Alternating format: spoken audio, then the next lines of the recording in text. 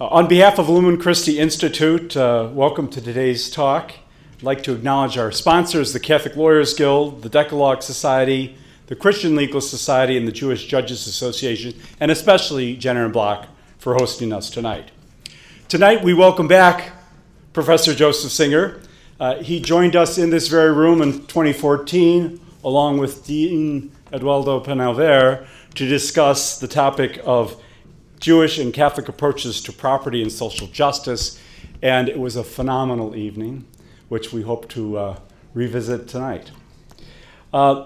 Professor Singer's work on judging has been especially interesting to me as a judge for 18 years, and his insights seemed very helpful, and I've used them around the country in talking to judges and training judges.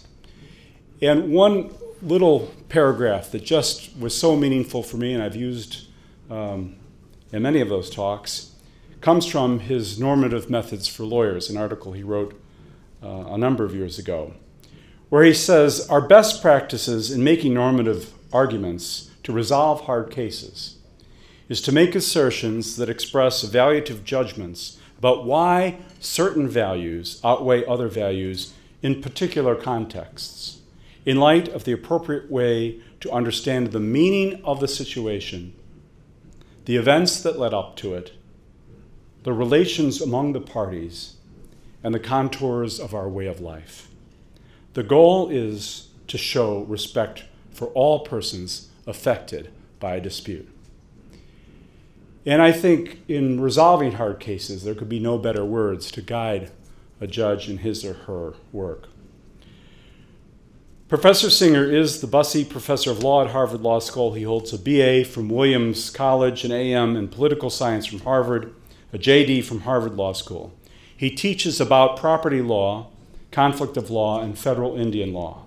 He also writes about legal theory with an emphasis on moral and political philosophy. He has published more than 80 law review articles. My three favorite are The Rule of Reason in Property Law, UC Davis, Normative Methods for Lawyers, UCLA Law Review, and The Player in the Cards, a 1984 article in the Yale Law Review. He is the executive editor of, or one of the executive editors of the 2012 Cohen's Handbook of Federal Indian Law. Additionally, has written a case book and a treatise on property law, as well as No Freedom Without Regulation, The Hidden Lessons of the Subprime Crisis, 2015. My favorite book of his, Entitlement, The Paradoxes of Property, and The Edges of the Field, Lessons on the Obligations of Ownership. So I'd like you to give a warm welcome to Professor Joseph Singer.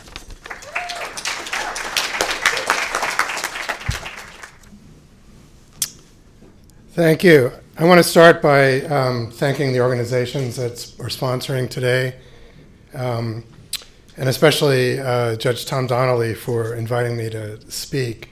We law professors have been accused of writing articles that have nothing whatsoever to say to judges. And that may be true for many people. I admit it.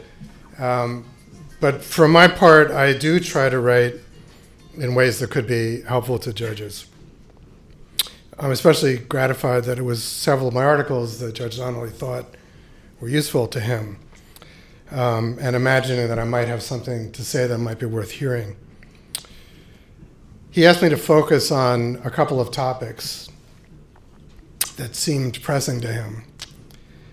And I teach my students to answer the questions that judges pose to them with no sleight of hand, no evasion, and so I'm going to try and follow my own advice. I also tell my students to try and reduce their argument to one sentence. So here's my sentence. Judges make judgments. Now, that either seems so obvious that I should just sit down and stop talking, or it seems terrifying. We hear a lot of people saying that judges should be umpires that apply the law and they shouldn't make it. And indeed, some judges that I talk to tell me that they have no power. The law tells them what to do, and they're just constrained to follow it. Sometimes that's quite comforting, and sometimes they wish they had more discretion to avoid results that they find troubling. But many judges see it as a goal that the law tells them what to do and a reality. I've also talked with judges who don't like it at all when the law makes them make a judgment. I'm an advisor to the American Law Institute that's currently working on the third restatement of conflict of laws. And a third of the advisors are judges, federal and state judges. And every single judge at those meetings says they just want rules.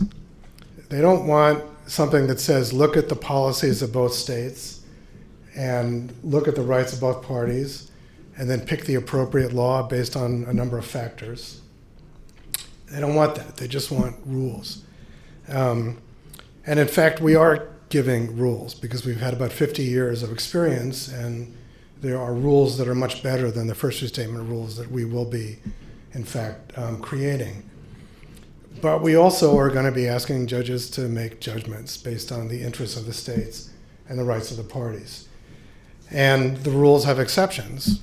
And the exceptions are apply the rule unless it's a bad thing to apply the rule. We're not going to save the judges from discretion, even though we're going to have rules. The view that judges don't have any power and they're merely servants of the law is attractive in a lot of ways. It promotes widely shared norms about the value of equality before the law, the importance of precedent, and the democratic importance of deference to elected representatives, lawmakers.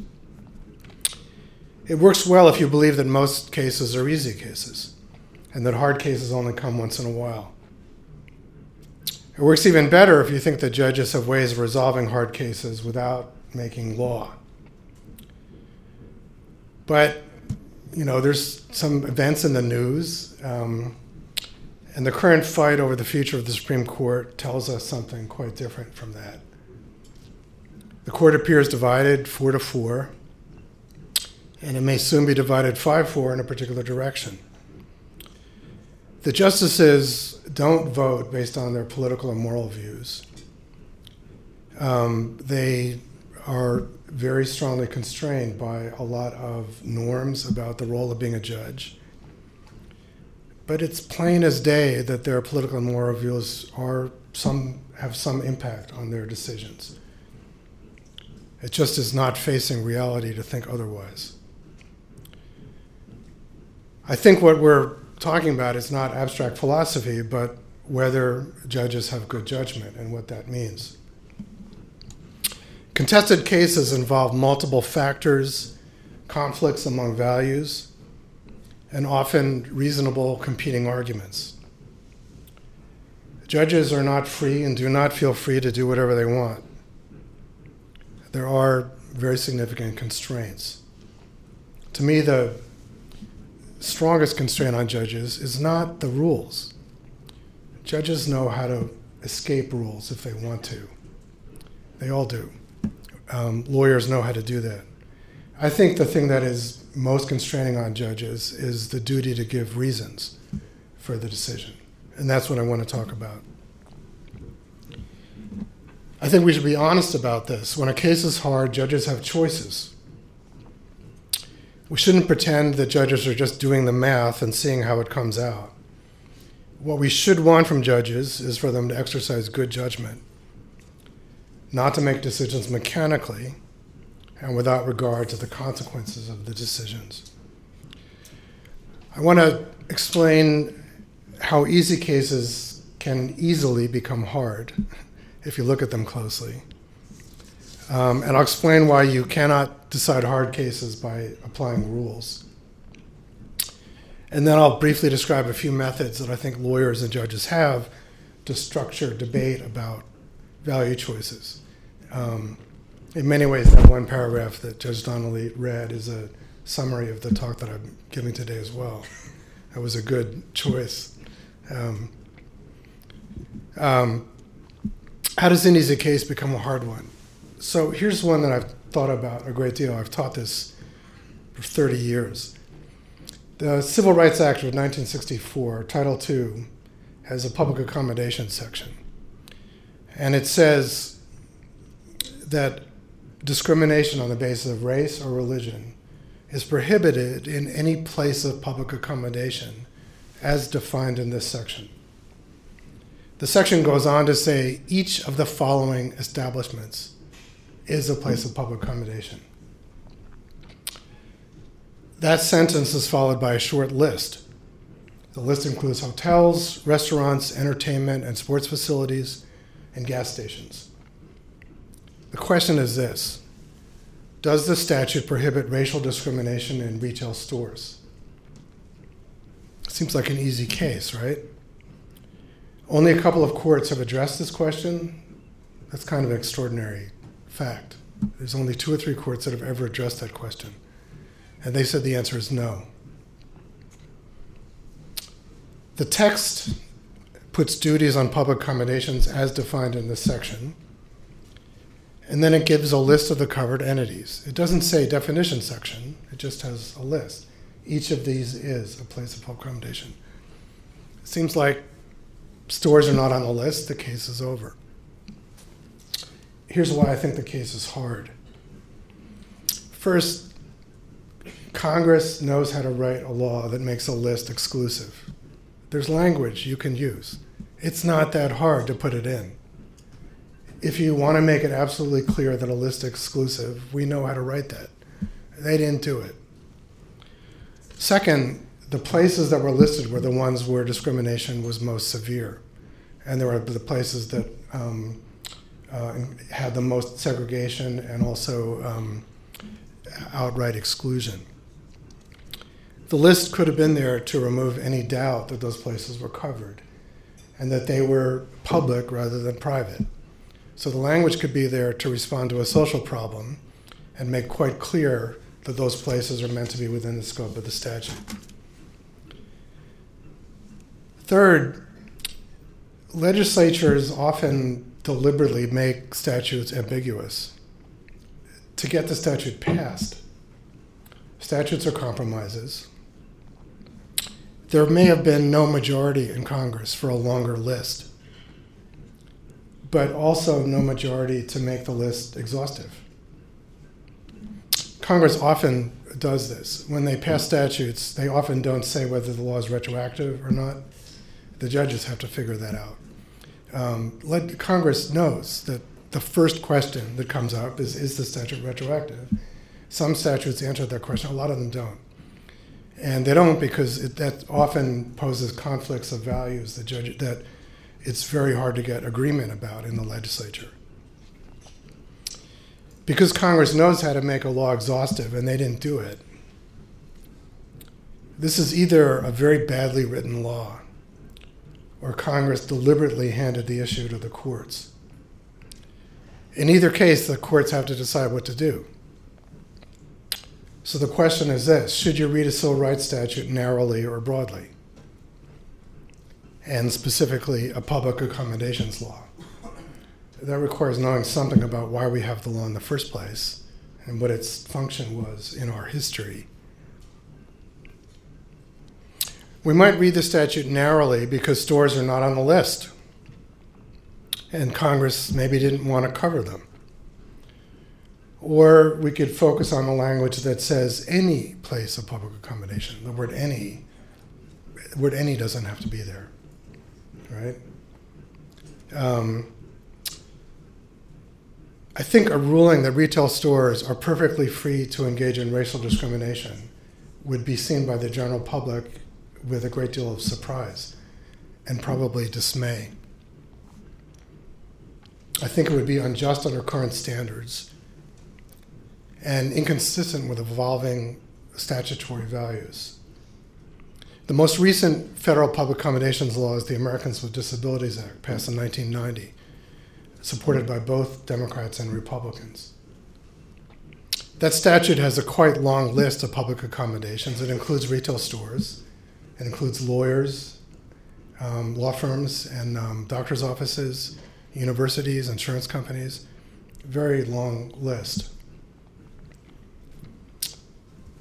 If you look at the laws of the states, 46 states have state laws that regulate public accommodations. Stores are covered by every single one of those laws. It's clear that the overwhelming consensus of lawmakers is that retail stores have no right to discriminate based on race. I think if you asked someone on the street, do retail stores have the legal right to discriminate on the basis of race, I think people would say no. I think they'd be quite surprised to find out that the answer is yes. But there are 5 states that have no state laws that prohibit discrimination in retail stores. Thankfully, Illinois is not one of them. But the states of Alabama, Georgia, Mississippi, South Carolina, and Texas have no state statutes regulating racial discrimination in public accommodations. So think about that. Should a judge today in 2018 issue a ruling that racial discrimination is perfectly lawful in those states, when the federal statute doesn't say that in plain and unambiguous language? Now, I could be wrong. I could have colleagues or judges who could read this and say, what are you talking about? The statute is plain and unambiguous. There's a list, it's not covered. I'm motivated to find it to be ambiguous. And my motivations come from a sense of justice, a sense of history, and a sense of what our current values are, and the whole of our legal tradition. If a judge were to rule that the statute covers retail stores, would Congress immediately have an outcry and want to overturn that decision? I think the answer to that question is no.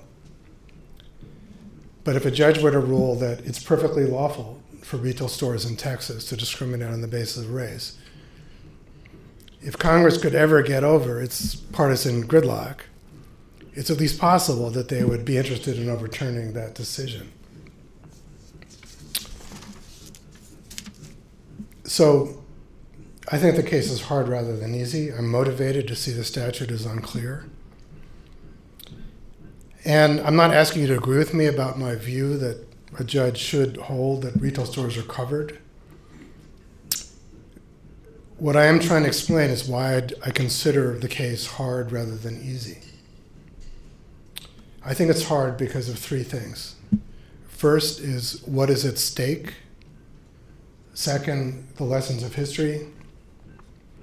And third, our settled legislative policy and community values as they have evolved over time.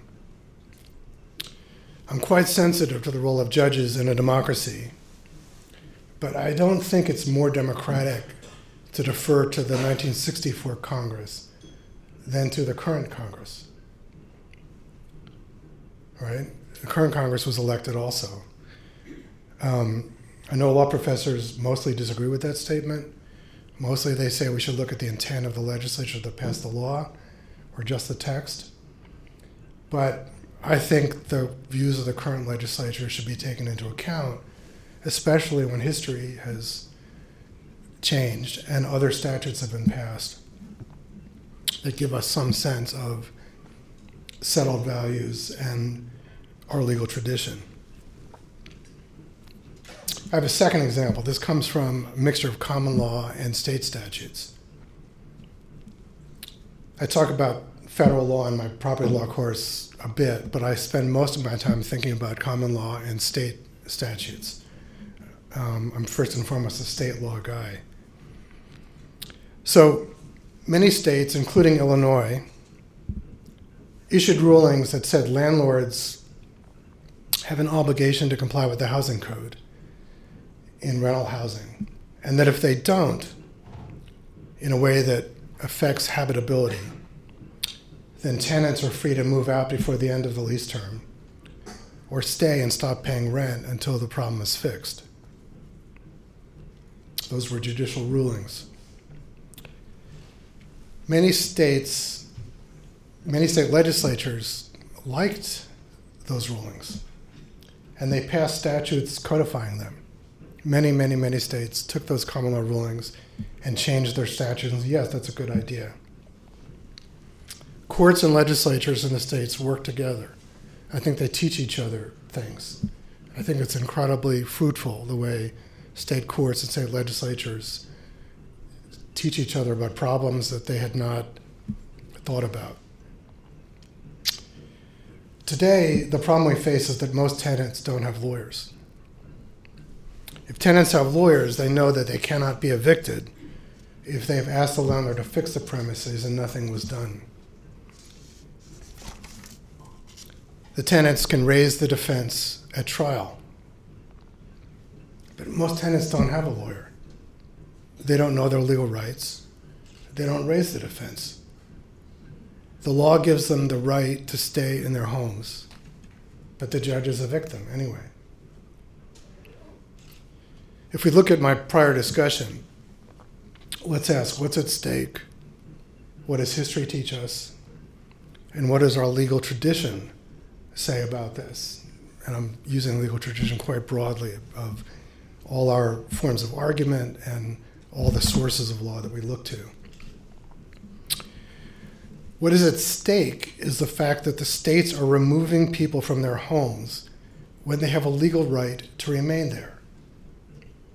I teach property law. Those are property rights. The courts are depriving tenants of their property rights. Why are they doing it? They're doing it because the landlord knows about the implied warranty of habitability. The landlord's lawyer knows about the implied warranty of habitability. The judge knows about the implied warranty of habitability. The only person who doesn't know is the tenant. The law gives the tenant the right to remain in her home, and yet the courts are routinely depriving tenants of the right to remain in the home. Evicting someone may make them homeless. We're talking about the property rights of tenants, and we're talking about the rule of law. There's an issue about whether there's due process of law when everyone knows the legal rights of the tenant except for the tenant. What does history teach us? History teaches us that the courts listened to the legislatures, and the legislatures listened to the courts. The legislatures passed housing codes that gave tenants rights to heat and hot water. So when you sign a lease, what you're getting is not just a right to be present and not be a trespasser. You're getting the right to heat and hot water. You own that right, right? I use old-fashioned terminology. People that teach property law use old-fashioned terminology. And you own a leasehold. You own a term of years. The tenant is a property owner. The housing codes regulated the residential tenancy business. They gave tenants property rights in habitable housing. Those rights were what the tenants were paying for. So the judges said, if the legislatures gave those rights to tenants, then the tenants should get what they're paying for. And that means not having to pay for something you're not getting. That's why the implied warranty of habitability was created. Here in Illinois, I believe the case that created it was in 1972, Jack Spring versus Little. That case placed the burden on tenants to raise the defense in an action for possession or back rent. The appellate division extended the ruling in 1977 in Jarrell versus Hartman by giving tenants the right to bring an independent claim against the landlord to vindicate rights when there's a violation of the implied warranty. So the legislature created legal rights, and the courts modernized the common law to be coherent with current statutes, rather than coherent with an age where we didn't have those statutes. The statutes redefined property rights, and the court said, well, let's redefine the rights of tenants to be consistent with those policies rather than ignoring the legislature. The The problem is that the tenants can only benefit from their rights under state law if they affirmatively assert them. If they have no lawyer, and they don't know what the law is, and they do not speak up at the appropriate time and in the appropriate way, then it is as if those laws were never passed. We're back in the 19th century. The law changed, but oops, the law didn't change. When you evict tenants in those circumstances, you're applying rules that both the courts and the legislatures have rejected. I think that's a problem. So this is my what's at stake here. Again, it's property rights and the rule of law and deference to legislatures, right? I came up with an idea. I don't know if this is a good idea or a kooky one, but my idea was to reverse the burden of persuasion. Right now, the tenant has to raise the defense of the implied warranty of habitability. What if we place the burden on landlords? I came up with this idea, and I thought it was, a weird idea. And there I am at music camp. I play violin and viola, and I go play chamber music every summer. And one of the other people at the camp is a clinician at Temple University Law School in Philadelphia. And he tells me Philadelphia does something like that. In Philadelphia, if you want to be a landlord, you need to register and get a permit to be a residential landlord. To be a landlord, you have to prove that your housing is up to code. And then if you want to evict someone, you've got to show your certificate of suitability in order to evict someone. Now, that doesn't go as far as I think I'd like, because I think you should have to get a new one at the time of eviction. The fact that it was okay at the beginning of the lease doesn't mean it's okay now.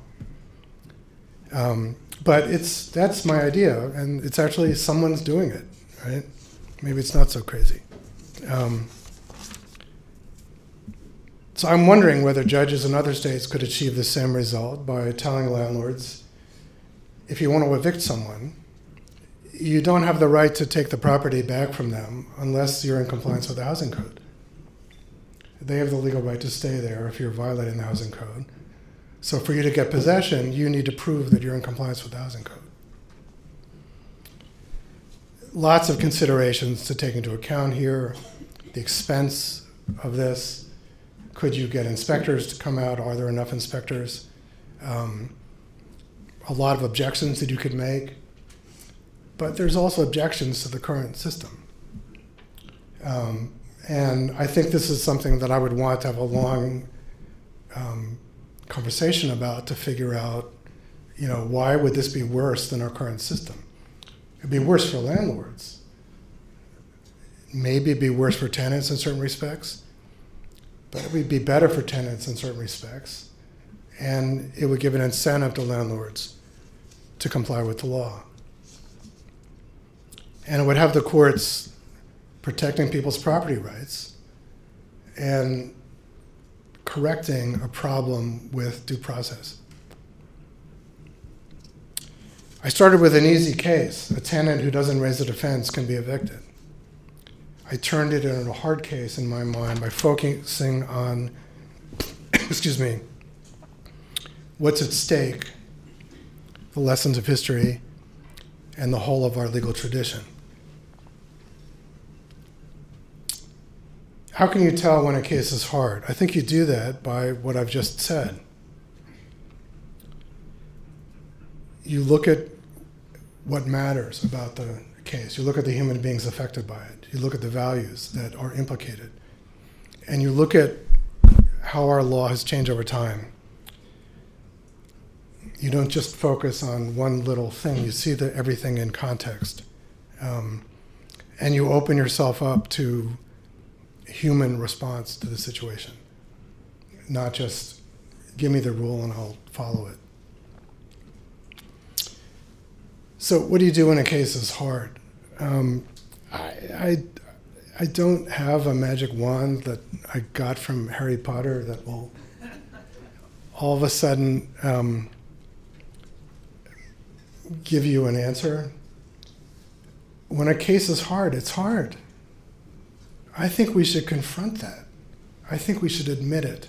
I think it's wrong morally and in terms of the way justice works, in terms of the rule of law, to pretend that a hard case, to pretend that an easy case, to pretend that a hard case is an easy one.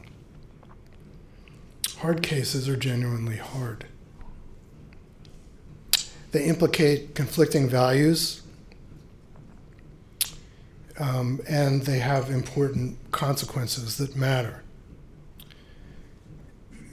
And the article that just Donnelly noted that I wrote about the rule of reason in property law, part of what I argued there is you can't decide a hard case by just applying the rules.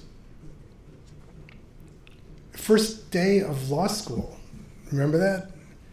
We law professors start by teaching everyone how to distinguish cases, all right? So you have a rule. Good for you. You have to figure out the fact situations to which the rule applies. The question is whether the rule extends to this situation or not. You can't just apply the rule because the question is what the rule is. Rules don't determine their own scope. Judges do that. So how do you do this? I think lawyers have incredibly useful techniques to talk about normative conflicts. I think good lawyers have incredibly useful models for how to engage in civil discourse about highly divisive issues. And I think it would be actually good if some of our techniques were more widely taught and practiced. So what are some of those techniques? The first one is we frame the question. Professor Bob Keaton, taught on my faculty for many years, used to say that he could win any argument if you let him frame the question. Lawyers begin briefs by defining the question presented. That's certiorari. What's the question before the court? Lawyers and judges also frame the case by reciting the facts. And we don't just say facts, we tell a story.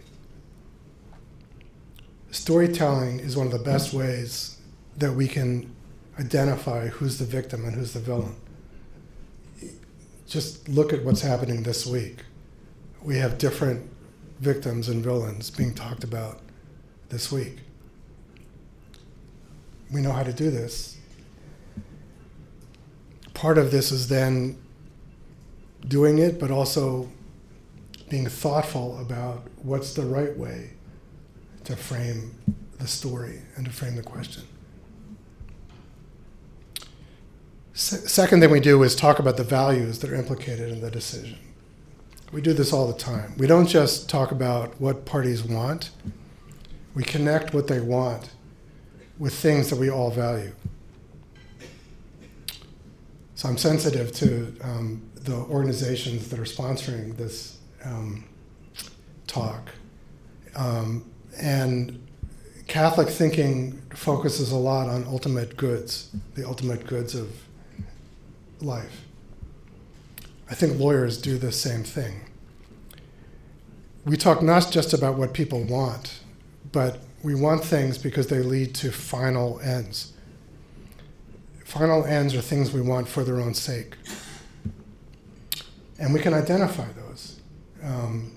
They come partly from our religious heritage, they come partly from social life, they come from our upbringing, and they come from the legal system. We have names like liberty, equality, democracy, respect, humanity. Our society is committed to these values, and we're engaged in a long and fruitful struggle to understand what they mean, both in general and in particular cases. The adversary system is a good thing in my mind because done well, it helps judges identify values. And it unearths the best arguments on both sides about how those values are implicated in the hard case that's before the court. Third, we use context. A rule that worked in 1810 maybe doesn't work today. What we thought about racial segregation in 1789 is not what we think about it today or what we should think about it today. But context also means social context. When you invite people to your house for dinner, you're allowed complete discretion. You can invite whoever you want, and you don't have to invite people you don't want to invite. But when you operate a store, one thing you're not allowed to do is to choose your customers based on their race. Stores are not homes, right? We do this all the time in terms of distinguishing cases. We determine the social context within which one value trumps another. In the home, the interest in privacy and associational freedom, freedom of religion, intimacy, those values prevail over equality norms. In the public accommodation, equality prevails. And the equality that prevails is the interest of the customer in being served. That's where we've come to. Third thing we do is, that was the third thing. Fourth thing is everything else. We make priorities among competing values. The main thing I think we do is give reasons. Writing opinion really makes a difference. Having to give reasons makes a difference. For many years, I taught a course where I picked 12 cases being decided by the Supreme Court. And I had 12 students in the class. And they pretended they were the Supreme Court. And I had them meet in conference and vote. And then I'd sign one person to write a proposed majority opinion. That opinion would be circulated, and we would vote again. Every time I taught the course, I taught it for 25 years. Every time I taught the course, at least 2 of the 12 students changed their minds when they were writing the opinion. The last time I taught it, 6 of them changed their minds. Now, I'm not exactly sure why, but I can tell you what I think. What I think changed their minds is that I'm sitting there taking notes, and I know what everyone has said. And it's one of my criteria to grade them that they have listened to the arguments on the other side, and they characterize them in a way that are not a caricature, and they respond to them. And if they cannot respond to the argument on the other side, that's what gets them to change their minds. The process of having to give reasons to the losing side is what changed their minds. I think that disciplines judges much more than telling them to follow the rules.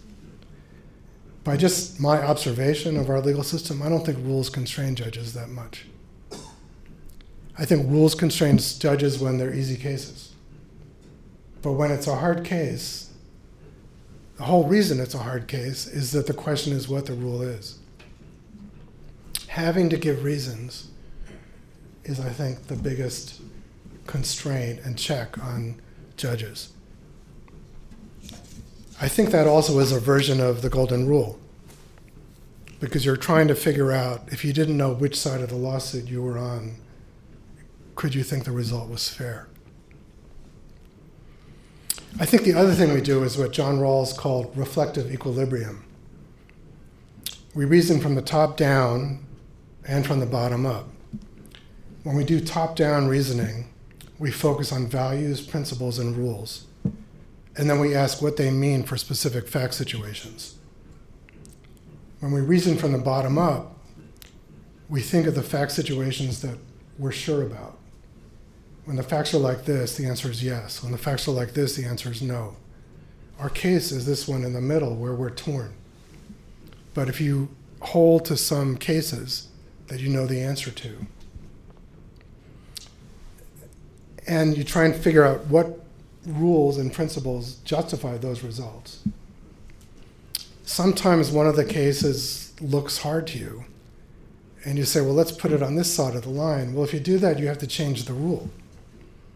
So sometimes we look at the particular fact situations that we're confident about, and then we go up and change the rules.